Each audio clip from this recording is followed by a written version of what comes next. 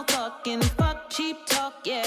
Fuck small talking. Before we get into today's episode, we wanted to give you a heads up that this podcast has some heavy-hitting topics, conversations, and opinions.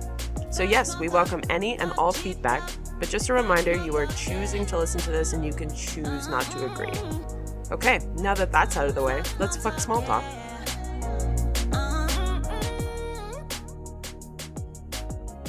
What? I feel like if somebody asks me to introduce myself, I always get so nervous, and I'm like, what do I say? Yeah, you're aggressive. My name is Evan Murray, and I'm happy to be here. Nice to meet Nice you, to meet Evan you Murray. guys. I didn't know your last name. It's lovely to meet you. Yes. Yeah. Yes. I'm Danielle Burt, and this is Ashay Paday. Yeah. This is our first time meeting. Yes. No, so how do we know you? I know Evan through work. Yes. So I've worked with Ashay for a year. Just about, yeah. Just over a year or just under a year. Just under a year. How close are your desks? 15 feet. Very close. And we were actually further away, but then we had a whole building shuffle. Desk Yeah. shuffle. Oh. Yeah. I was tucked in a corner with a different division, actually. Oh. With a Yes. different function. And then they reshuffled the entire thing, and now we're very close. Cute. Physically and Physically, emotionally. emotionally. Do you go for lunches? We Oh. did. This week. Tension. We went this week. Yeah, this week. Uh, You get we- after work drinks. We went on Friday. We went on Friday, yeah. It was very Yeah, recent. a Friday. Oh, Friday. And then we go to bars afterwards. Yeah, we get usually. drinks. We hang out. Yeah, we're close. Okay. So Evan leaves little sticky notes on my desk every now and then. They're kind of cute. Yeah. Oh my god. Yeah. For real? Yeah. What was it again? They're always investment stuff. Oh, It's yes. always, here's how you Yes. can make more money. Oh. It was like It's not They're like, not cute, how's they're your not day cute. No, today? no. it was no, I don't get real cute. I get real serious about his That's only long-term on- goals. And I want Okay. him to His succeed. financial Yeah. portfolio. What is your role in comparison to his role? So I am a manager in the finance department. Yep. And I'm an analyst in the finance department. And I don't know, growing up I didn't know that like finance was going to be I thought it was going to be boring as shit. Yeah, it's a lot different. It's actually pretty entertaining and the days fly. Oh, For me. yeah. Like, They it's- fly and It in blew my mind finance that it's you would been a think year. you would think that's like, mundane, you crunch numbers and it's boring. I think it It- goes one of two ways. People think finance like investment banking finance, which to them is like cocaine and stocks. Yeah, lewds. Cocaine and stocks. Like I'm just Yeah. going off of Wall Street. Yeah, everyone knows that. Everyone knows that. Or it's very mundane stuff. And I think like paper pushing. like paper pushing, Yeah. yeah. And then I don't Did you mean to fall into finance? Was that your trajectory? I honestly, I don't think anyone really knows this story except for my parents. Inside scoop. So I used to work at a marina, Cute. and I was the guy that pumped up your gas, huge yachts, like 75-foot Ferretti yachts, Jesus. like ballers. I was there for a summer, and you get to know the people that have their boats docked there, and so this one guy, because I would have been in high school, and I didn't really know what I wanted to do in university, but I was currently taking accounting courses, Okay. and I'm like I feel like I want to go into sales feels like I could do that for the rest of my life. My dad's in marketing, my mom's a nurse, but I feel like my trajectory is to go into like business and be in sales. Yeah. And just ironically enough, the one that I got really close with, I think his name was John. Like the one marina attendee. No, No, the boat he was guy. a boat owner. Yeah. He had one of the nicest boats there. Gotcha. Kept it very clean. He was using it every weekend. He's like, "What do you want to do, Evan?" While I was pumping up his gas, what do you want to do? I'm like, "Well, I'm thinking of sales, but I'm good at math. I'm good at numbers." He's like, "Well, just to let you know, I'm a CA, and you definitely need to be a CA. You're never going to regret it. It's changed my life. I'm a CFO at a Fortune 500 company, and I wouldn't have been able to do that if I wasn't a CA, and you won't regret it. If you're good at numbers and you're good, just do it." So that was my initial game plan, was get my CA and be an auditor, you Yeah. know, at the Big Four. And I realized I wasn't that good at numbers. I wasn't 99 we all had those. percentile. I feel like the three of us in the room had those days. Yeah. I thought, oh, I'm so good. I got 82. That's amazing. But no, there's people that are getting perfect. Yeah. And then when you start applying, like in Wait, university, like 82, are we talking in high school or in university? university. Okay. Like in high school, I was like, yeah, I'm absolutely Yeah. killing it. I was getting like 98s, and like I was like, this is like, why not go into a profession that it's easy, Yeah. right? So in university, I actually failed my first math test. Me too. Yeah, and I put it on my fridge. So stressful. I put it on my cried fridge. I'm like, so hard. I'm like, wow, life is real. It Life comes hit at you rock fast. Life bottom. coming at me fast. I'm like, math is supposed to be my strong suit. I know, Yeah, I should stop drinking. right? Yeah, they told me in orientation, they were like, prepare yourselves for your marks to drop 30%. And I was like, yeah, all you chumps are going to drop 30%. Yeah. I'm not. And do the first couple of tests. I'm like, fuck, yep, that happened. Yeah. Yeah, so I started like hunkering down. But then as the years went on in university, I was like, I don't want to be an auditor. That sounds super boring. The more I talked to people that were doing it, I'm like, oh, I don't. And then also, I wasn't even really good enough for it. I couldn't, even if I wanted to work there, I went to like information sessions and was talking to the recruiters, and all they wanted to know was my resume. And that's like, not my resume, my transcript. Yeah. All they Oh, wanted, they didn't care who I was. that's a red flag for Yeah, me. All I they found wanted that to too. know is, what are my freaking grades? Yeah. Not Yeah. who I am. And that actually translate into your capabilities, which is my main pet peeve with education, is that we measure intelligence on a piece of paper that has some Exactly. numbers on it. Exactly. And exams are not, in my opinion, the way you measure intelligence. What was that? What was that quote? There's a quote by Einstein where it's like, I think it was by Einstein, where it's like, if you measure a fish by its ability to climb a tree, the fish is going to think it's stupid its entire life. Ooh. You know what I mean? Which I think kind of Einstein. relates. I think it was Einstein. Instagram teaches me things. Yeah. So Continue. Yeah. Yeah, so I was definitely on that path. I had multiple like career counselor discussions to be a CA. You know what though? I found that with the accounting firms as well. Like maybe they've gone through a transition, but it was very academic. Like I got an interview based on like just talking to people at those networking at those information sessions. Yeah. But ultimately, like I kind of understood that I was never gonna get that job unless I was the person that had a 90, right? Yeah. Unless you were that person, Yeah. you're not getting that job, Mm-hmm. right? Which like the reliance on transcripts to determine employees is, I think, flawed. It And you is don't want to definitely be flawed. another notch in the employee count for somebody in a cubicle who's unimportant, has no value. Like, Exactly. Ugh. Yeah, and then I started talking to people that actually got jobs at these big four, and they were working 80-hour weeks, it's mental. crying, hating it, like just insane. With the hope of one day it all being worth it. Yeah. So I'm like, you know what? I'm just gonna pause on that, and then I realized if I wanted to go down that path, I had to, the year 3 and year 4 of university, be 100% accounting. And I'm like, no, I want to still learn marketing and sales. Yeah. I want to be well-rounded, like a Yep. jack of all trades type of thing. Yeah. Jackson of all trades. I didn't want to be just a one-trick pony. So Yeah. I Ooh, intentionally, one-trick pony. I like I intentionally avoided the much dreaded course of tax, which is a 2-term course, Yeah, I've heard. and I We waited. were friends when he was taking it, so Oh, I've heard. okay. And I waited until after graduating to take it. Oh, interesting. And like I got- still from Mac. I got it. I did a what's it called? Off-campus U of T Oh, okay. course. Yeah. 96. Oh shit! The tax man himself. Damn. Where everyone, don't ask me any tax advice. I am not a tax professional. That was a long time ago when I took that course. But yeah, I'm so happy I did that move, because then I learned marketing. You know, I took a negotiations class that I wouldn't be able to take. Ooh. Love negotiations. Ooh, me too. Yeah, I want to read this new book called Never Meet in the Middle. Ooh, I'm By writing who? it down. I'm writing it down. Former FBI Oh, hostage negotiator. Oh, yes, shit, I've I'm heard about amped. this. What is this called? Never What is Meet it in the Middle. Never Meet in the Middle. Amazon. I Hook me am so ready to pick that up, like probably tonight. And Never. yeah, negotiations was. I'm so glad I took that course, because there's And that's a skill set that is like In need. a Last hot forever. commodity. Oh yeah. it's everything you do when buying a car, when buying a house, when Yeah. whatever you do, you need to negotiate. When dating with someone, Yeah. Yeah. you know, I want more than 10% of the bet. Yeah, You gotta negotiate exactly. up. You got to negotiate up to 30. right? It's a struggle. Right. I get it. But you can make the pie bigger. It's not about I want half more than half. You can even make the pie. I didn't even know you wanted that much bed. Why don't we get a king bed then? Let's get a king bed. Wow. Ooh, wow. Game Right? changer. Game changer. Which That's huge. I have a king size bed. No. Do it. Never split the difference? I think that's exactly what I meant to say.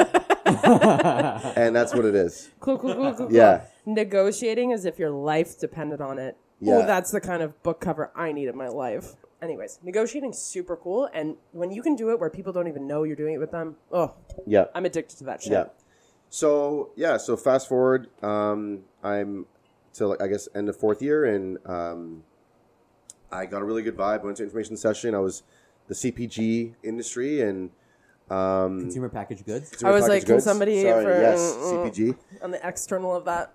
And so got a really good vibe from this one guy, and he hired me while I was still doing exams, Amazing. and that was like obviously a really good feeling that I got a job, and it was a supervisor job right out of school. So Ooh. in operations. So yeah, if you caught on to that, so I went to school for accounting, wanted to go into sales. I was working a sales job at university. I was selling Tossimos at Sears. No way. Cool. Tossimos at Nice. Sears. Okay.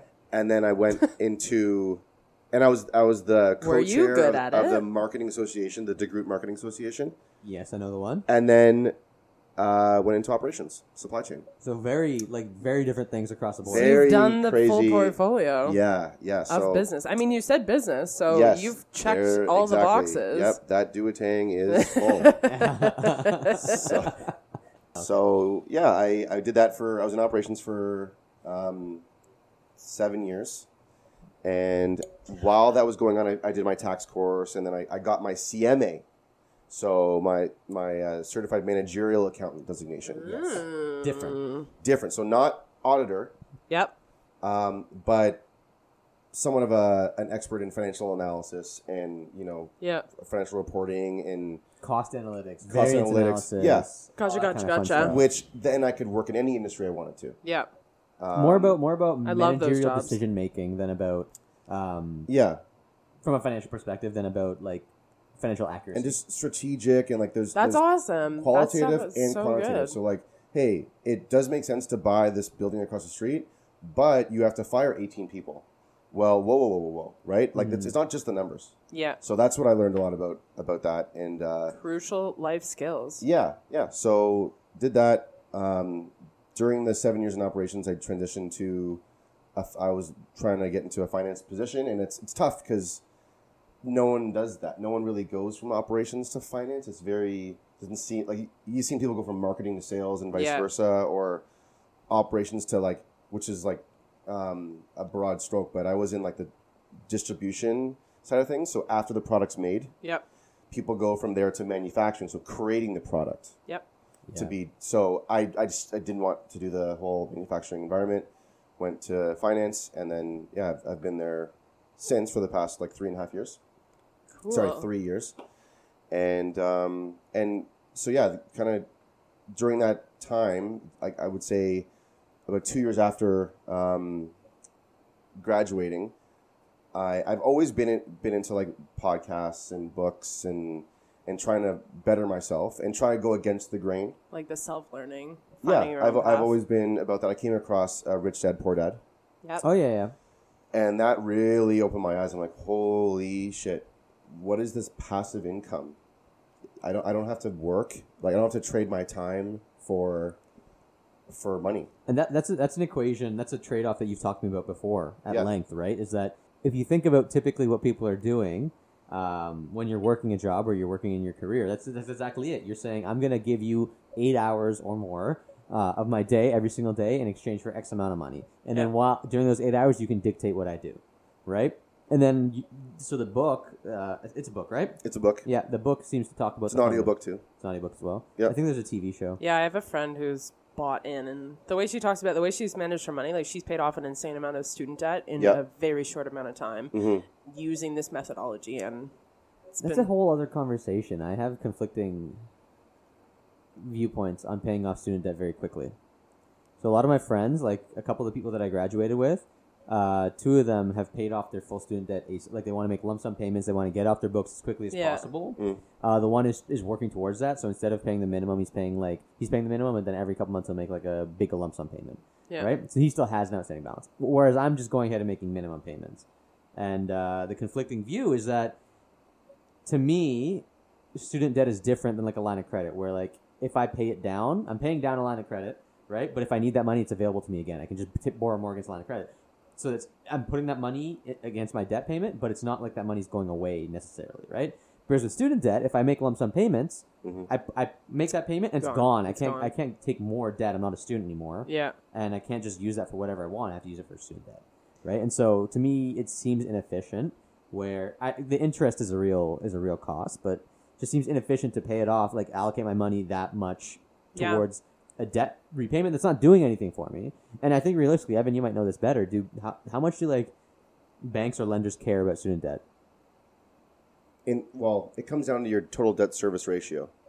So how much debt do you have versus your income, and then what's that percentage? Is it over? I think it's 40%. Okay. And if you're over that, then they start getting red flags, and they don't really care the type of debt.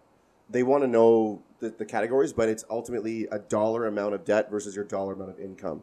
Oh, interesting. So does it make a difference whether it's student debt or whatever kind of Or debt it's a credit card debt or alimony or whatever. It's so debt. why not pick a debt that's going to work a little bit better for you, right, than necessarily student debt? But there's also this thought of what's the interest rate? So 6.5 for me. It's huge. It's huge. Versus a credit card is 22%. Right. You're going to pay off the credit. Don't focus on the cheaper debt. Focus on the more expensive debt. Correct. Pay down that. Correct. It's costing you more money to hold on to. Correct.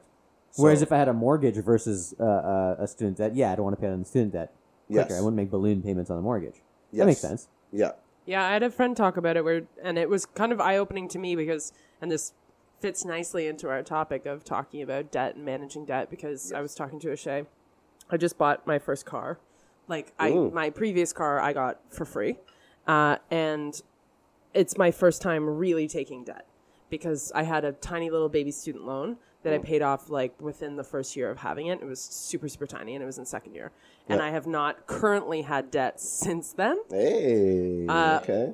But it also means that I'm not building that experience, and I'm not building that comfort level, and I'm not building that history. And I was talking to a friend, and she was like, yes, I have debt that I manage on a monthly basis, but also if I don't continue to have debt, I will never actually have savings.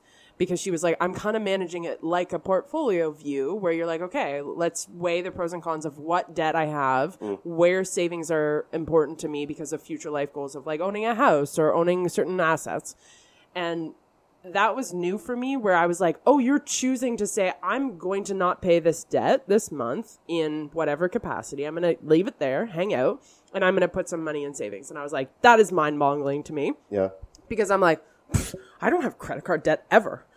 Ever. I'm so paranoid about debt. And then I was like, oh, this is also a red flag on my side, where I was like, why am I not comfortable with debt? Oh, it's just because I don't have experience with it. Because I recognize, I'm like, I understand a mortgage is debt. Yep. But you have a mortgage. I don't know many people who can just be like, here's $350,000 in cash. I'm good. And that's like a shack these days. Yeah. So I bought a closet. Yeah. You just bought a little den. With black mold. Yeah, with black mold.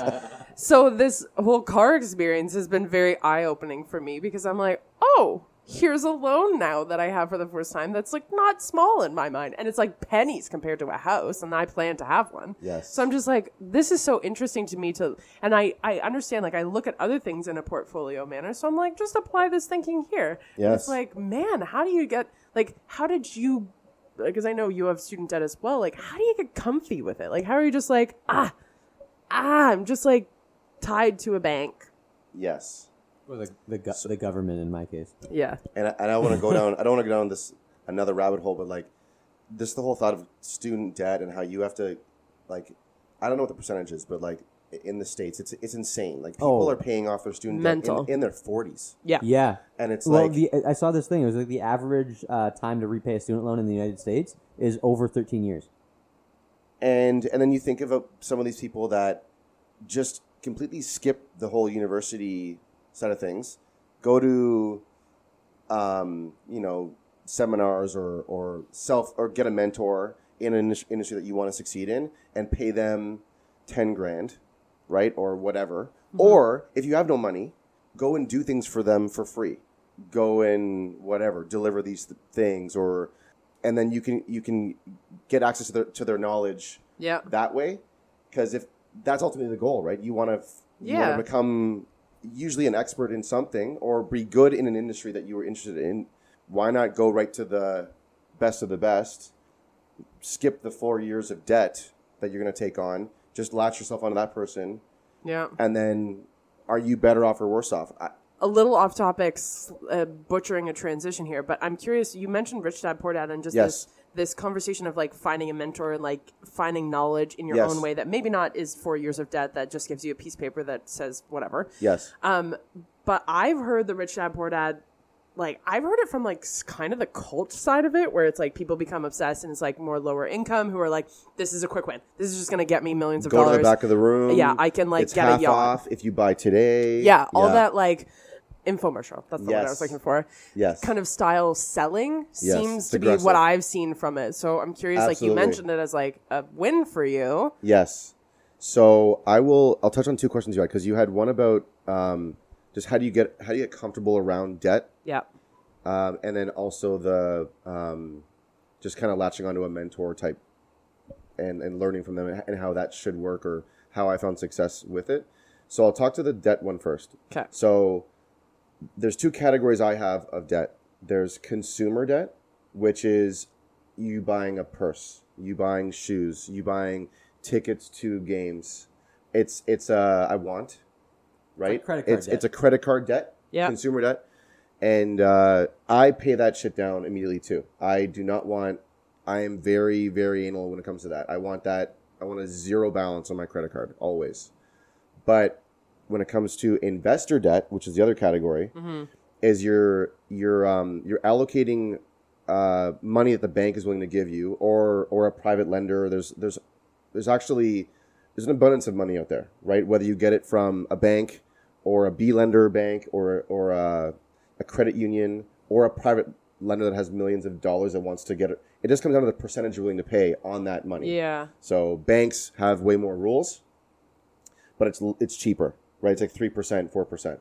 And then you have the higher the percentage goes, it's less rules. Like they don't really need to know everything about you and your income, your T4s and all that. Yeah. Which a bank will want. Yep. Private investor just wants to know like the property and like, do you have experience doing it or not? Yeah. And they'll give you $500,000.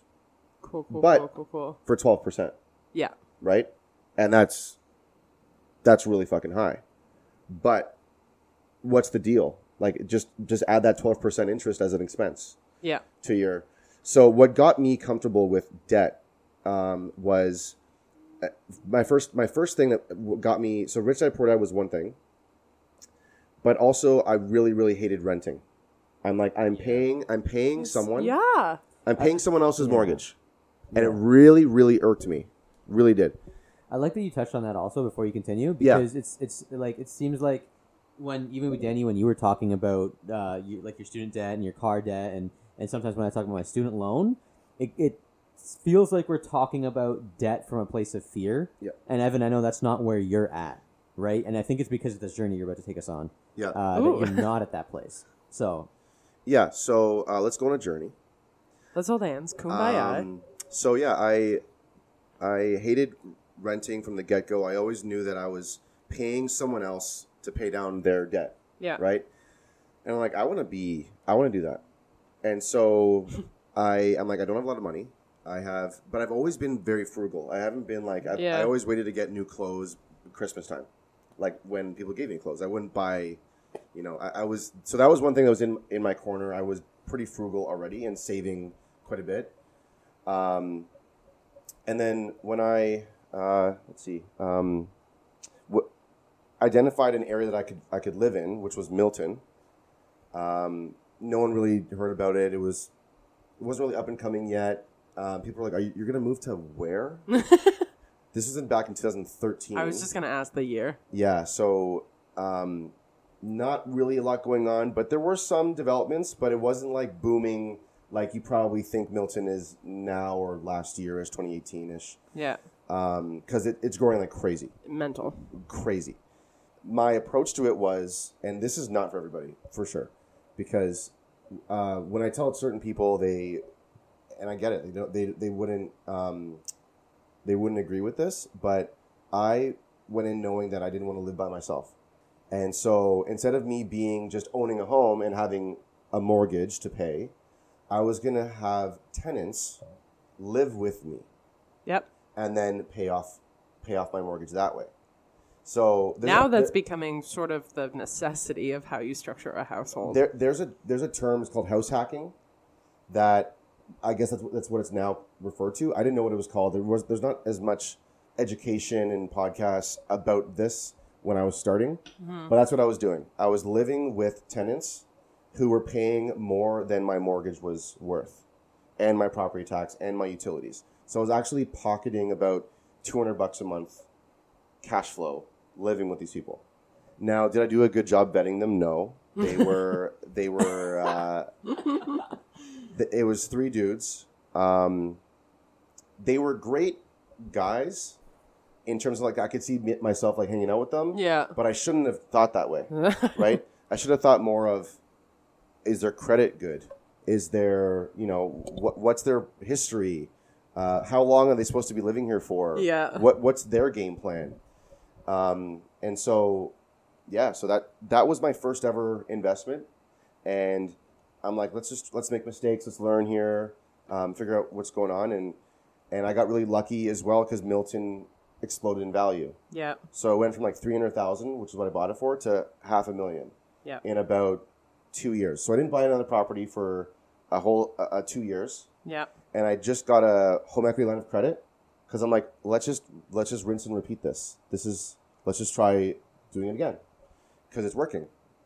And so I bought another property in Brampton and did the exact same thing. So I just replaced myself in Milton with another tenant and then moved into Brampton and had 3 roommates live with me again. And did the exact same thing, and it was the exact same, but I learned from the mistakes so I did a better job with, because the guy that lost his job, I was like, hey, can you give me a credit report? He's like, No, he said no. He was like, nah, my parents will just sign for you, or for me. Oh my god. And Oh I my accepted God. that. I'm like, sure, yeah, that's okay. I'm okay with this. Yeesh. Oh my So I made a lot of mistakes. I could have completely screwed myself over, like, doing this, but anyways, yeah. So lived in Brampton for another couple of years, and then so just to backtrack, the importance of that property going up in value, $500,000. Yeah. I took a home equity line of credit, which is more debt, Yep. but I'm like, I'm going to use this to now make me more cash flow, that extra $200, $300 Yeah. more a month in my pocket. So I've just kept doing that mentality. I was up to 6 properties. I sold it earlier this year, the Milton one, my Yeah. first baby. Oh my god, was that emotional for you? It was, yeah, because I kind of never wanted to sell it. You want to keep it forever. I wanted to keep it forever because it was so cheap. Yeah. And were you thinking, like, was it a financial decision that you wanted to keep it forever, or what? I wanted to buy a home with my now fiance, and so we needed a bigger down payment. We wanted to buy a nicer home, and because I was perfectly fine with living in like $300,000 homes, so not the nicest properties, Yeah. but you could still attract rents from tenants Yeah. that could pay for it. Yeah. And so if I bought $1 million home, sure, that's a nice kick-ass home, but I'm not going to be paying off my mortgage with that. No. I'm No. going to be losing money a month and then having a tenant in the house. So, I mean, that's cool that your greed hasn't increased Mhm. as you've seen successful evidence of this working yeah. in a way that then hurts your overall strategy. Yeah. Yeah, so Is that like, though, now that you just mentioned like multiple properties and like you kind of have a lot of cash flow coming in from that, would you say that's your primary thing now, like over even work? My question is, a lot of people do stuff like this as a side hustle, but would you even describe this as a side hustle, or is this your main thing and work is your side hustle? I would say that's a great question. I would say the fact that I have a full-time job, banks love that, right? You have a full-time job. They prefer that over being self-employed. They prefer that being having no job, obviously. Yeah. So working where I'm working is great on paper, and I'm not going to say they pay me shit money. It's good money, good benefits. As you know, it's not they're competitive. Can I be making more if I was to quit and go to another company? Yeah, sure. That's always been the a known thing that you get paid your worth when you leave. Yeah. Yep. They say that about every place, actually. Right? Yeah. So, and there's some people have actually brought it down to a science. Like, if you leave every 2.5 years, you will always be ahead of the game. So, my side hustle is definitely still real estate because I still say that's your side thing. Because, and my end goal is to equal my cash flow from real estate to equal my salary.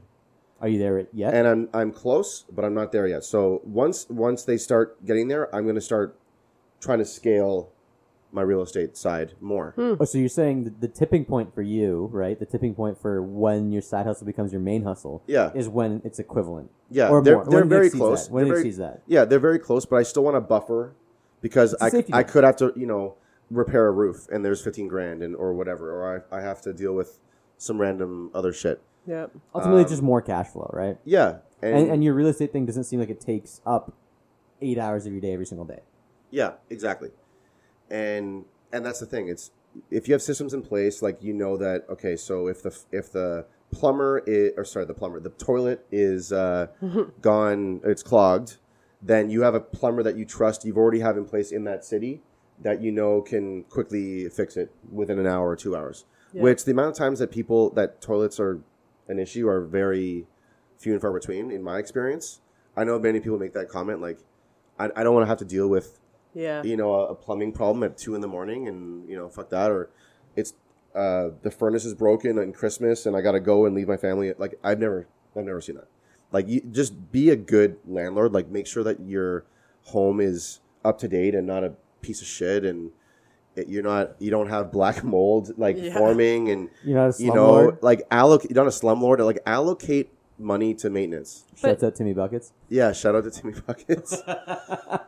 So, but you talked about this where coming from a place of fear. Like I think people use fear as an excuse not to take what they would probably define as risks because they haven't looked at it this way. I think to a lot of people, even a mortgage is a risk. Mortgage is debt, and it's arguably the single biggest piece of debt 90% of the population is going to have in their life. Yeah. Probably even more than 90, right? Yep. The single biggest piece of debt, especially in this housing market that we have in Ontario right now. Yep. Right? It's a huge commitment.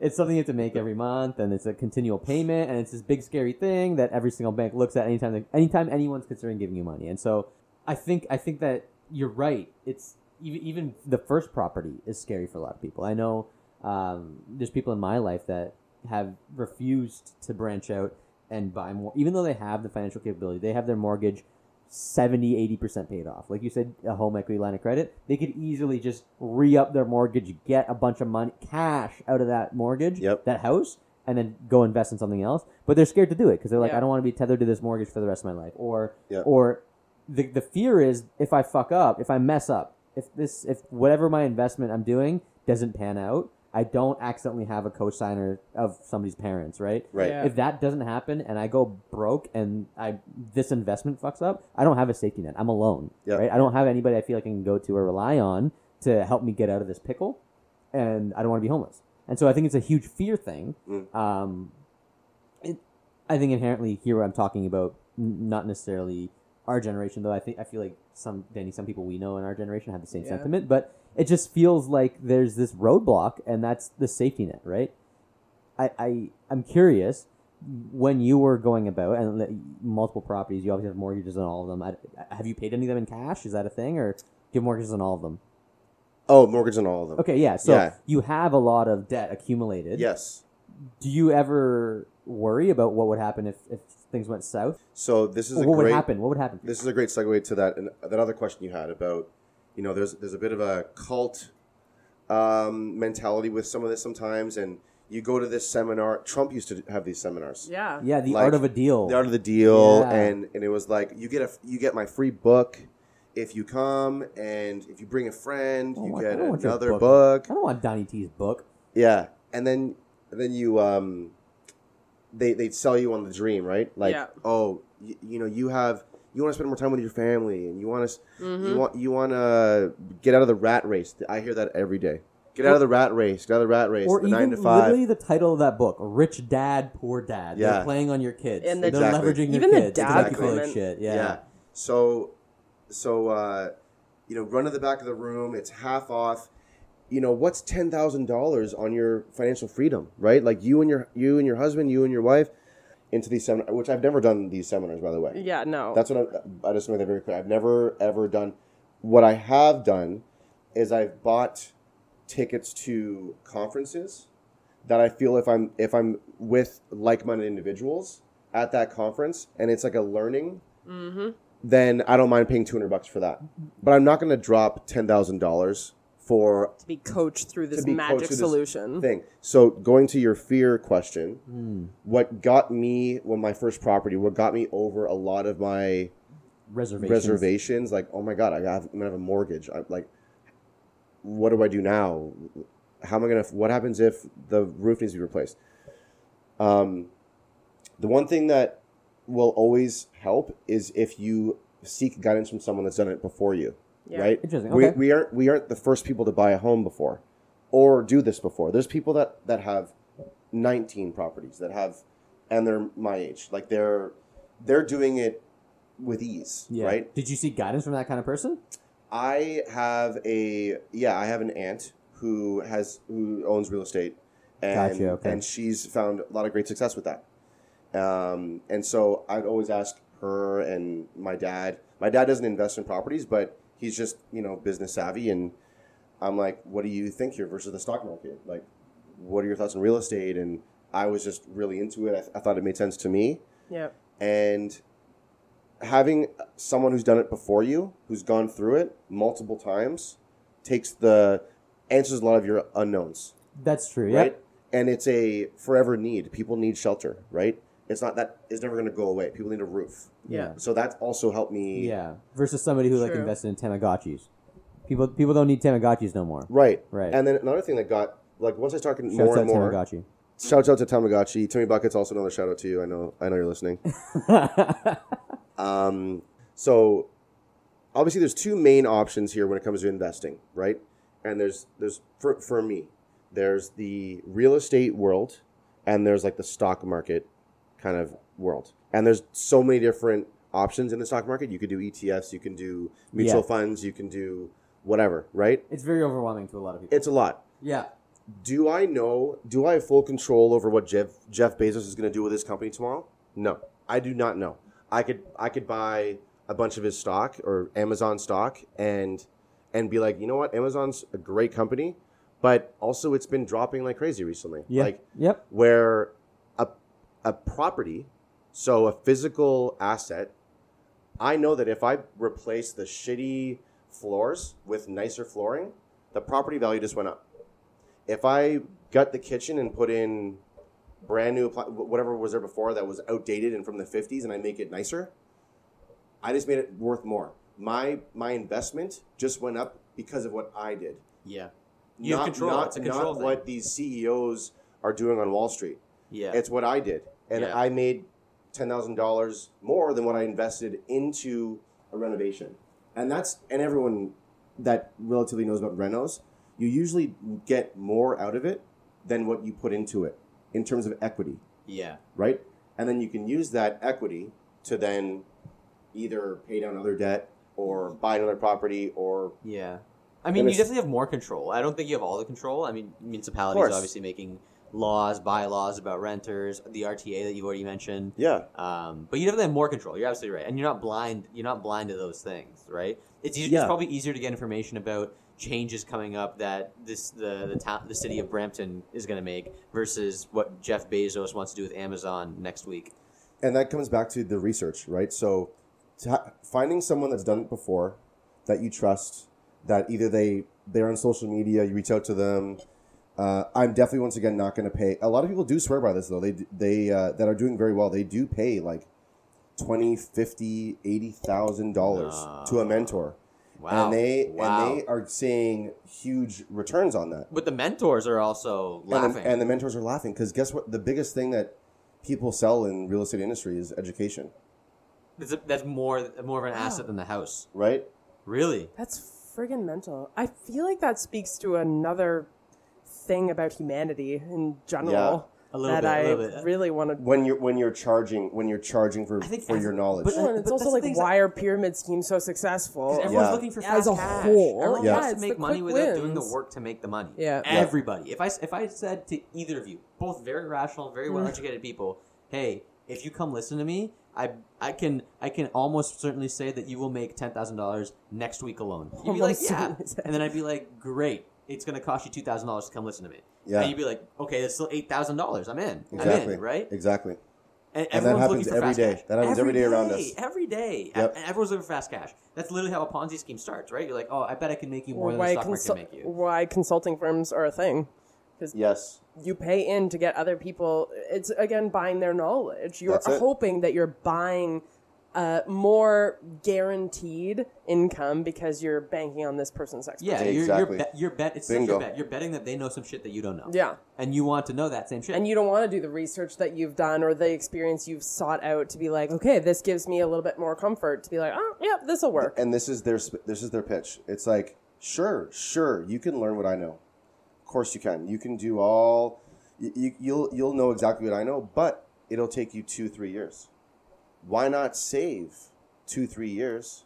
it's all about quick. It's And all then about get it now. and now you're making money today. Get rich quick has always been like in to people. Like no one wants to put in the work. Even 50 years ago though, 30 years ago. But think about 30 who years ago, I would probably, yeah. love to see the demographics on the people who are seeking this as the quick win, because I would argue it's people now. No, I would argue it's still baby boomers. Really? Yeah, these middle-aged middle-aged people who are like, oh, like I have to get some financial security for the last half of my life. Like I Yeah. still have kids who are living with me at 35. Yeah. You know, like Yeah. I got a cosign on their fucking league. Yeah, what the fuck? is- Stop driving on medians. yeah. I wish I had like all these stats in front of me, but it's something along the lines of like a really high percentage of Canadians aren't like, and they're in their probably late 40s, early 50s. They're not ready for retirement. They haven't even like done the effective planning. Yeah. So I guarantee you they're eating this shit up. Yeah. This get rich quick stuff, because they're like, I need to retire. Yeah, especially I need to because get they ready. have this big monumental thing staring them in the face, which is retirement. Yeah. and they know they're not financially well enough to successfully retire. I think I've also seen stats that we are a more research evidence-based generation, the younger ones. Like you think about the clickbait Facebook stuff about racism and white nationalist stuff. It's like very appealing to the older generation who aren't willing or don't maybe have the skill set because they didn't grow up in the internet age to go, oh, there might be an alternative source of truth out here. Right. The fact that that's true is interesting to me because, to me, get-rich-quick schemes are a risk, ultimately. Inherently, they're risky, right? You don't get rich quickly without taking on a shit ton of risk. Where... Yeah, the too good to be true things always make me go, Literally They a Ponzi scheme. always are. Literally. Yep, Name one thing that seemed too good to be true and Was true. and was true. Like, and wasn't too good to be true. There we go. I got one. You have one? I have one. Really? Okay. I can't believe it's not butter. I don't know Well, it's funny you say that because I have a seminar coming up tomorrow that you're running. for $2,000 about butter.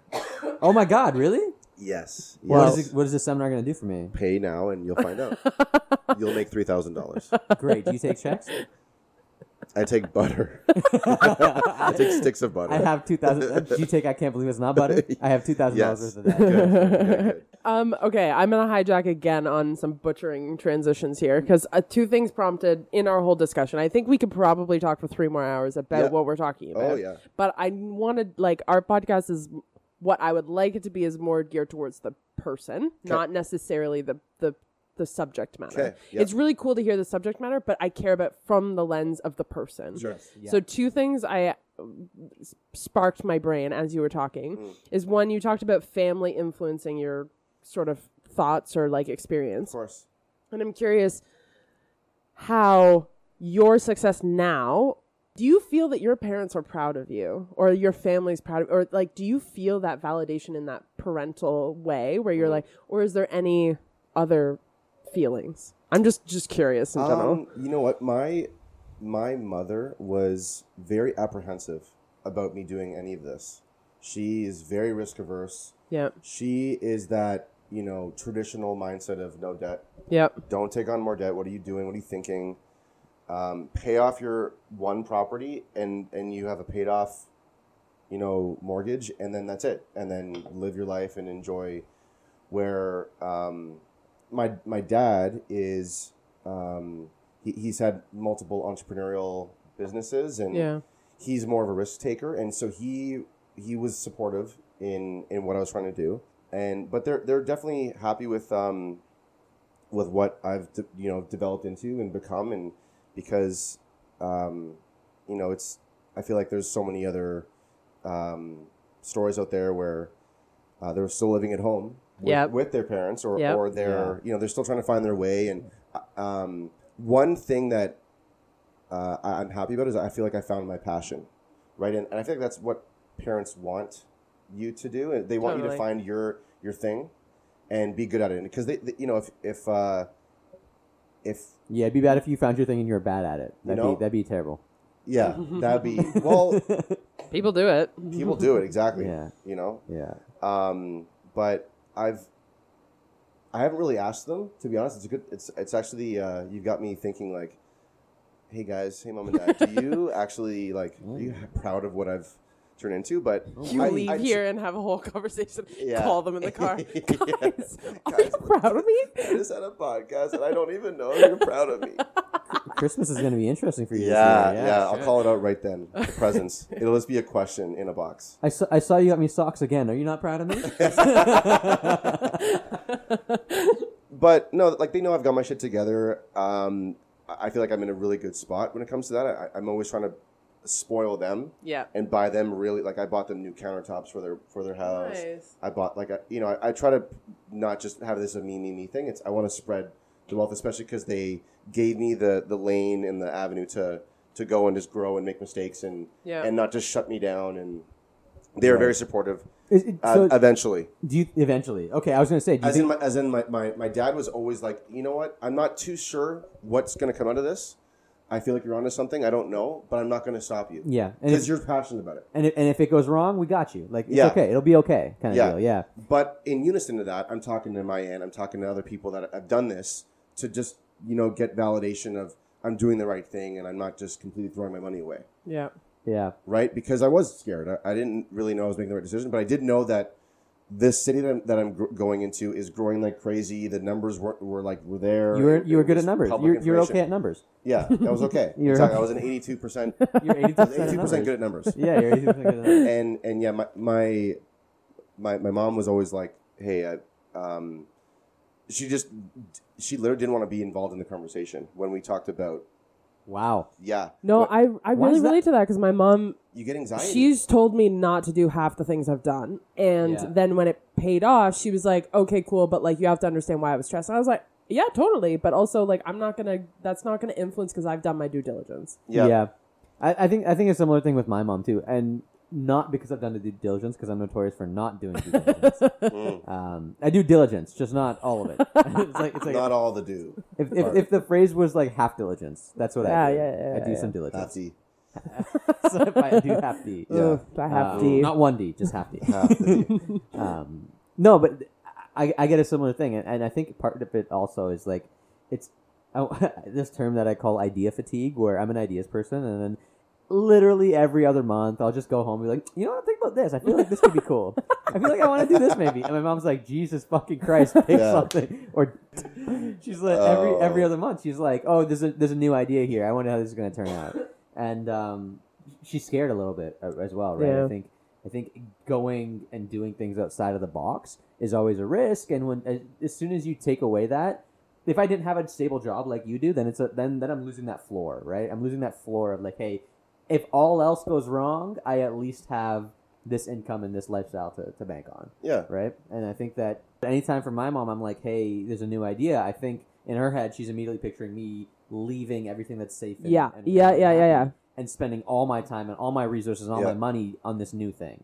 It's so interesting because I'm also an ideas person, but I dated the ideas person who did no research at all. Yeah. And I was just so paranoid that every 5 seconds he was legitimately going to do that. Like, scrap the whole life and, like, go do it. Whoa. Like, it was so terrifying. So, and then it comes across in, like, I don't trust you language. Which It's is exactly not, what it comes across like. yeah, which I don't mean to do, but also, like, do your fucking research. Not half the research. It's really stressful. Mm-hmm. Especially when you're like sharing a life with the person, or like your child is doing stuff that, like, I'm sure she's in her mind thinking as the nurturer for you, like, if you fuck up, oh, what the hell? Like, it's not like I have bank right here being like, here, Shay, here's I'm gonna help you now. Yeah, here's the money because you fucked up. Welcome you know? home, you 24-year-old has-been. Yeah, but she's gonna think that if you're in the same way that my mom thinks this, if I fail as her child, she is then the default responsibility for fixing that or dealing with it or whatever. Supporting she is the bailout, and that is her train of thought. No matter how much I say, like, if I fuck up, it is my fuck up, and I'm gonna get myself out of it. She's not gonna hear that. She's gonna be like, no, it's just me. So yeah, I think can my mom's in the definitely same boat. appreciate that. That's where she's coming from. That when she hears I'm going to do this, she's thinking, oh, if he fails, he's coming in live with me, and I have to bail him out financially, and et cetera, et cetera. And you know, these fucking kids. You know what one, like, area that I completely forgot to mention growing up and, like, was a huge influence on me and helped me also with my fear, was watching a lot of HGTV. And watching we're talking Income Property by Scott McGillivray. I was about Scott McGillivray. Okay, I was gonna say the Scott brothers. That came after, I believe. I think Scott was an OG. Okay. I think because he was a carpenter on another show. Yes. Yeah, he was. For a while, then he made his own show, and that I'm like, because every single time the couple or the whatever, they made more money by doing these strategic renos, and so I'm like, okay, this guy's doing it every single night at 7 o'clock on HGTV. Like, obviously this is working for people.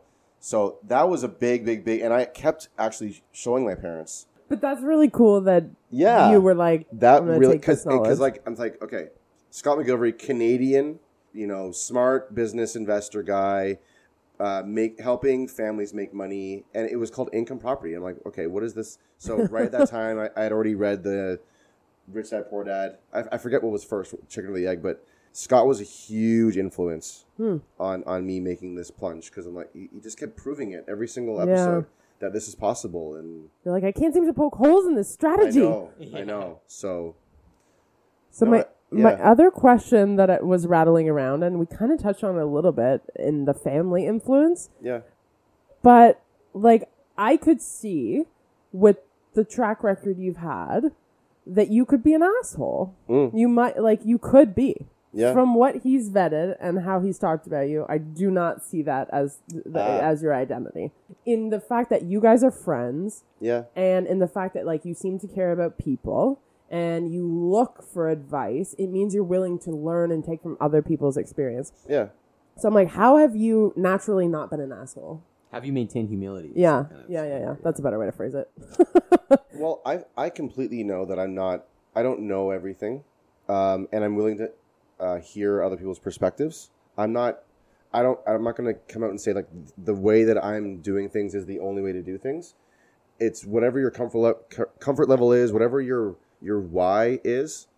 So my big why is, like, I want to spend more time with my family, and when I eventually have kids, I want to be able to not do a trade-off analysis between, do I want to go to my kid's hockey game, or do I have to finish that report or presentation for tomorrow, or I have to travel and go for a seminar or whatever.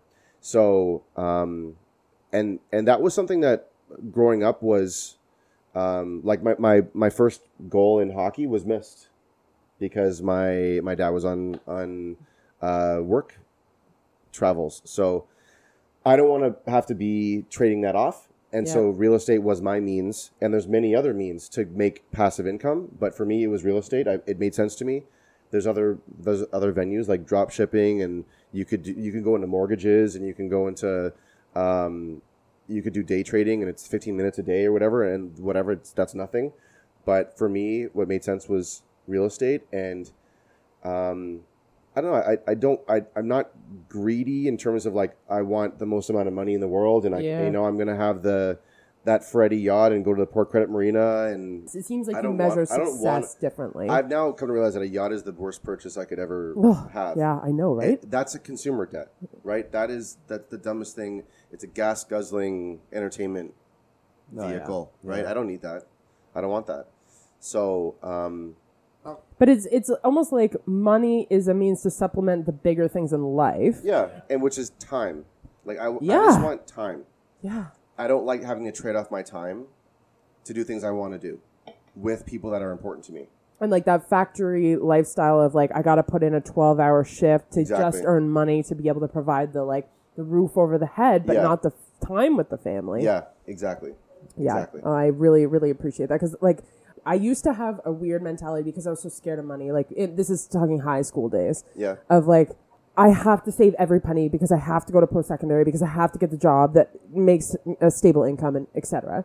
And I was like, I'm not going to spend any money on travel because that's so stupid. Why would I spend money on something that doesn't actually contribute to the job, contribute to the end balance, the final line? You feel like you're not getting a return on your investment financially with travel. Exactly. And then I went on my first trip where it was money that I had earned that wasn't tied up in student tuition the next term. Right. And I was like, oh, damn, this is fun. And then since then, I've now started doing about 2 trips a year for the last couple of years. And the value it gives me with the people I'm traveling with, the experiences I get to live, how much it expands my experiences, my horizons of like, I actually went to a place where no one spoke English in that town. And I was like, this is the first time I've ever been to this kind of experience. And it's stressing me out. And that was enlightening and then caused me a lot of thought after that. So I was like, man, travel's so worth it in terms of investment. Mm-hmm. And so then it's like reprioritizing value of what the cash that you're working towards gets you as a life experience. Which is really interesting because even I think I want to touch on this more, which is the why. But from what you've described of the why, ultimately what we're talking about is not necessarily you're not making money for the sake of making money, right? You're like you said, you're changing your value hierarchy where you know that the money is providing you something intangible. It's not necessarily the ROI, the return on your investment of making money is enjoyment. It's experience. It's broadening your perspective. It's making you think. It's making you a better person. It's trying new things, eating new food, right? It's all that kind of stuff, which is not necessarily measurable money. Which I think is the irony of it, is that you're making money to do things that you can never measure in money. Yeah. And I think another thing that, like, a lot of people that are associated with, like, assholes they just want to have a better car than you. They want to have the nicer house than you.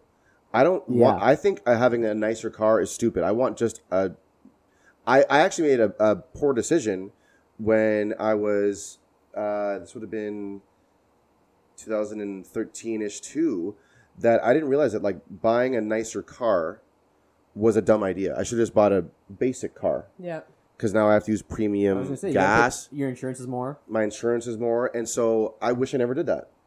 It is what it is. I have it, but I'm not going to make that mistake or make that decision again. Right. Like next time you come to buy a car, you're buying like a regular. I'm going to buy a regular family. I'm not going to buy no matter how much Maserati. Which I feel like, not to say people that own Maseratis are all assholes, but that's what you said. It's on the record. It's recorded now. We heard it. Yeah. We heard it. Everyone who owns a Maserati is an asshole. Because Murray. That's a huge part of her audience. Yeah, it is the entire audience is that. Our demographic. But like, they do it not because they can afford it, but just because they're showing off that they can. It's a flex. And I drove by this house yesterday, and for this Friendsgiving, they had 3 horse statues on their lawn. Statues. For who are those for? Oh God! Exactly. They're just like they're galloping statues of horses, and one was on its back legs. I'm like, what in the fuck is this? There's a couple places. I was in a very interesting place in Brampton buying something off Kijiji one time. And I saw these houses. Go on. As one does. I saw these houses, and I know the listeners aren't going to be able to visualize this, but picture like a townhome complex. These houses were bigger than this entire complex that I'm currently living in.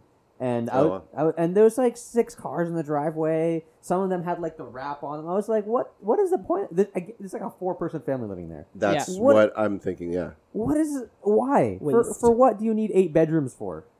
Waste. Yeah. And the irony But of it it's is 4 families. Hmm? But it's 4 families. So Yeah. it's not one family with 8 rooms. It's 4 families with 2 rooms each. It could be. It could. Yeah. You know what? I should not discount the fact that this $14 million house could actually be a shared property. It could be literally shit inside and It could just be- a it bunch could of be, families sharing it because they want to live in a mansion, but they couldn't afford it It could be. individually. But that's the Ooh. reason why, I didn't know that was a thing. Oh yeah. Multiple families living in a mansion. is it actually a thing? I don't know if it's a thing, but it's common. Dang. Wow. It's definitely common. Yeah. Huh. Because they don't mind, and it's usually family are the families. The cousins. You know what I mean? Yeah. Yeah, so it's not Interesting. random people making a deal. It's, hey, cousin 1, cousin 2, cousin 3, or mom and dad and whatever. Let's all buy a mansion. They're doing it for the gram, It's basically. all Doing it by for a the gram, mansion. Huh.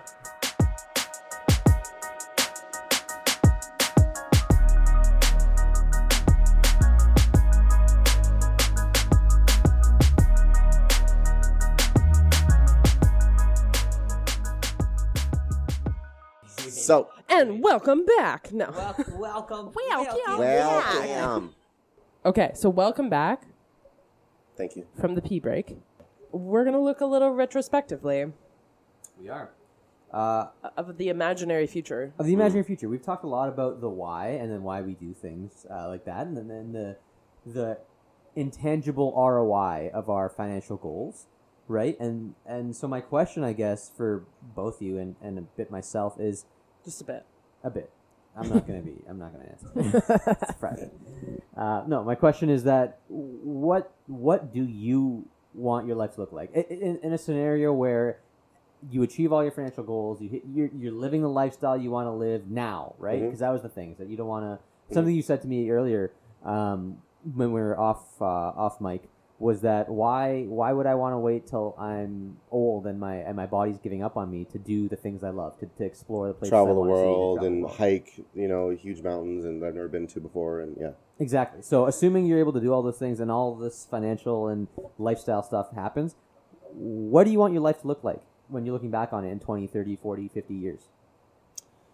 So how I envision my future to be is having time to do what I choose to do, which is what I'm starting to do now. I, get to a point where I don't have to trade off my time for money.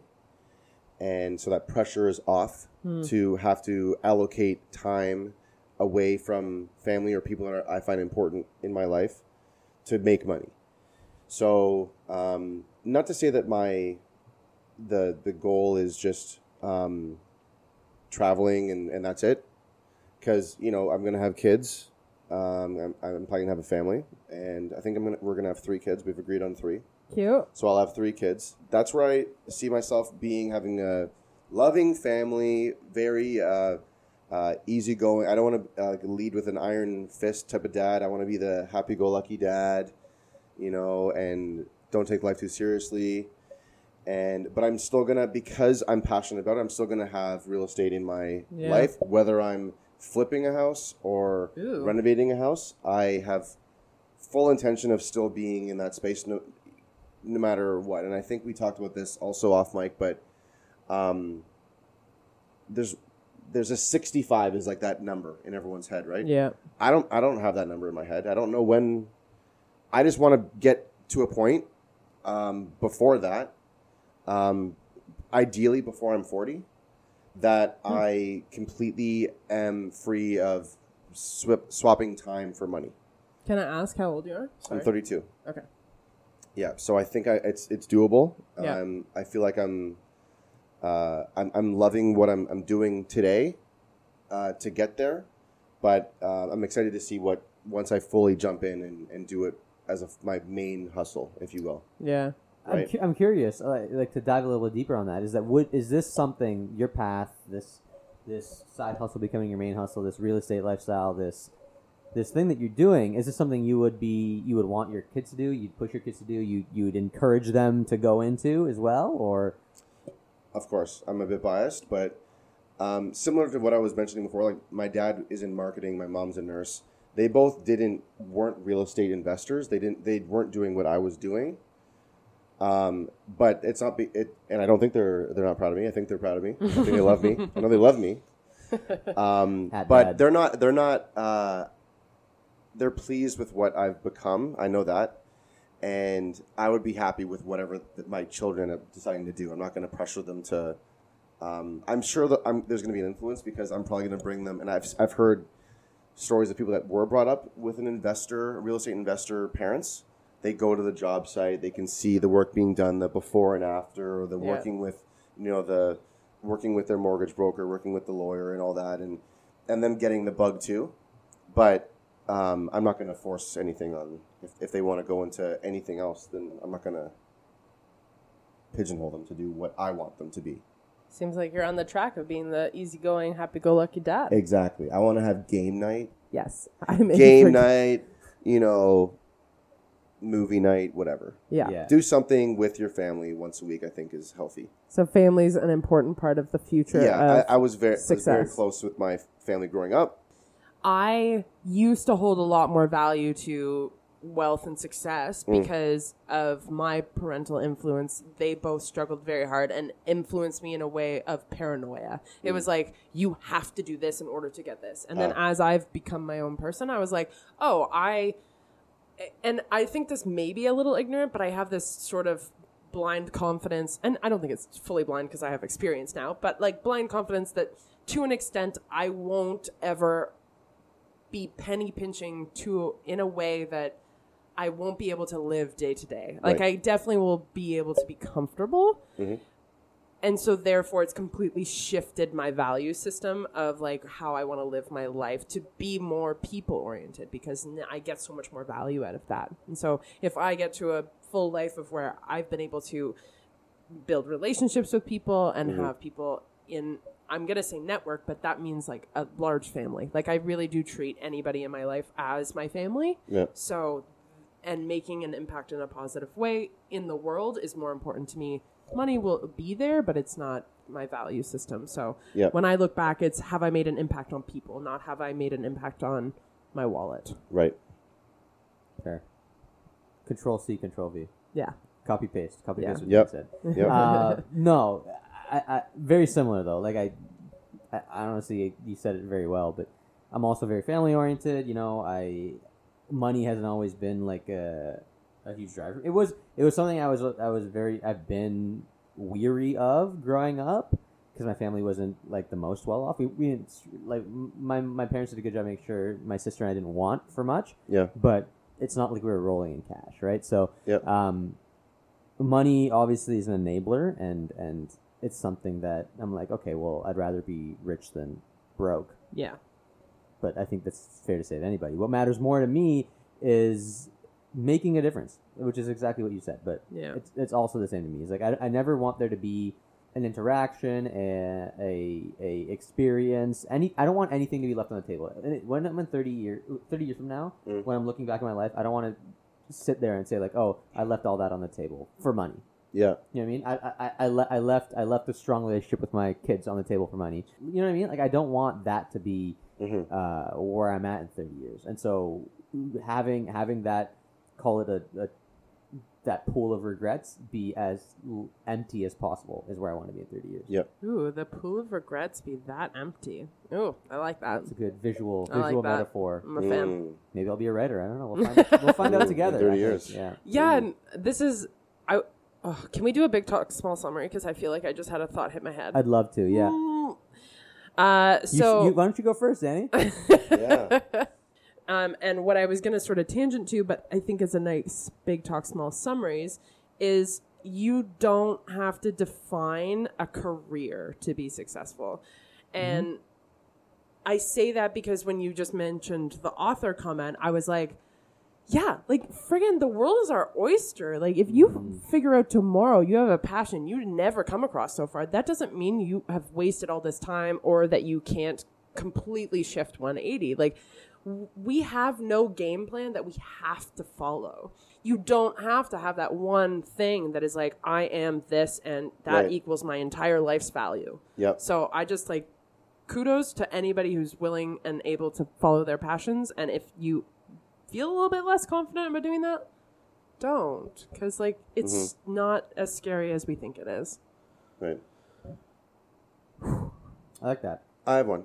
Okay, go ahead. It's around the whole thought of, as you're saying, Danny, you don't have to have a defined career path. There is the traditional sense of get a job, make money, pay off your property, and that's it. And retire 65. For what I try to preach to people is, try and find something you can do as a side hustle, but just note that your side hustle doesn't have to necessarily be a monetary gain. It could be a charity that you want to spend time with, right? Your hobby. It could be a hobby. It could be making an active attempt to spend time with your significant other. And that could be your hustle. Your hustle doesn't have to necessarily be money or making more money. It could be something that you truly makes you feel more full inside. And so don't just think of it as a financial thing. It's a humanity thing. You can hustle and improve others' lives, every day. I am a massive fan. Snaps for Evan. Yeah. Snaps for Evan. Yes, slam poetry. Mine is again a phrase that I'm going to take a minute to explain. So Here we go. Ashay TM. So my phrase is know your why. Like know the why of. Don't focus on the what. Right? You could be doing whatever you're doing. If you're somebody that is working just one job, doesn't have a side hustle, but you're working that one job and you're focused on that, and you have a reason for working that one job, you're scared, you're risk averse, and you want this as a nice floor, a safety net. That's fine. That's a why. Just know your why. Why are you doing this? Why? Yeah. What do you want in the future? What is your why? What is the reason for doing this right now? You want to make sure that you have stability and a nest egg in the future, so you're only doing one job, no side hustles, no risk. That's okay. That's fine. Your why is around creating a lifestyle of your choice. So you're doing all these things now. It doesn't matter what you're doing. Yep. It's you're doing things to enable your why down the line. So always know your why. Don't focus on the what. No, honestly, the where doesn't even matter that much. The when matters a little bit more. But now, the when is now. The who is you, and then the how is again the same thing as the what. So. Guys, let's just recap the 5 whys and the how. So the why. I'm saying the why. Just focus on the why. Know your why, and keep that always in your the North Star. Your North Star. Yes, exactly. Wow. That's perfect. Thank you so much, Evan, for coming on and talking to us today. You. I think this has been incredibly stimulating. I feel like I might go home and start a side hustle. Oh. Yeah. I might buy a house tonight. I hope You don't know me. You don't know me. Thank you so much. Thank you for the support, and I love you guys. Thank you for listening.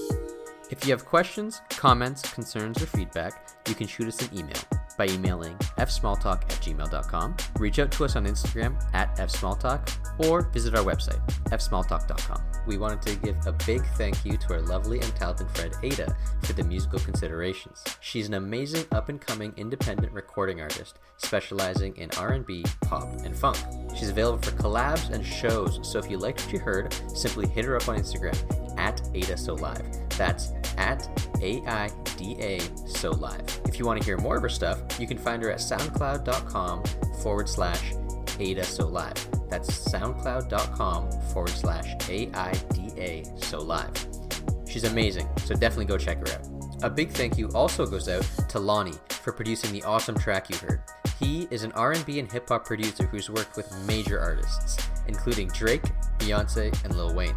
He's available to work with at his Toronto studio, so if you're interested, simply check him out on Instagram @HitHouseToronto. That's @HitHouseToronto. So again, big thank you to Ada and Lonnie. This podcast was brought to you by us. And also beer. And also coffee. Because what is sleep even? Also, hi Mom. Love you.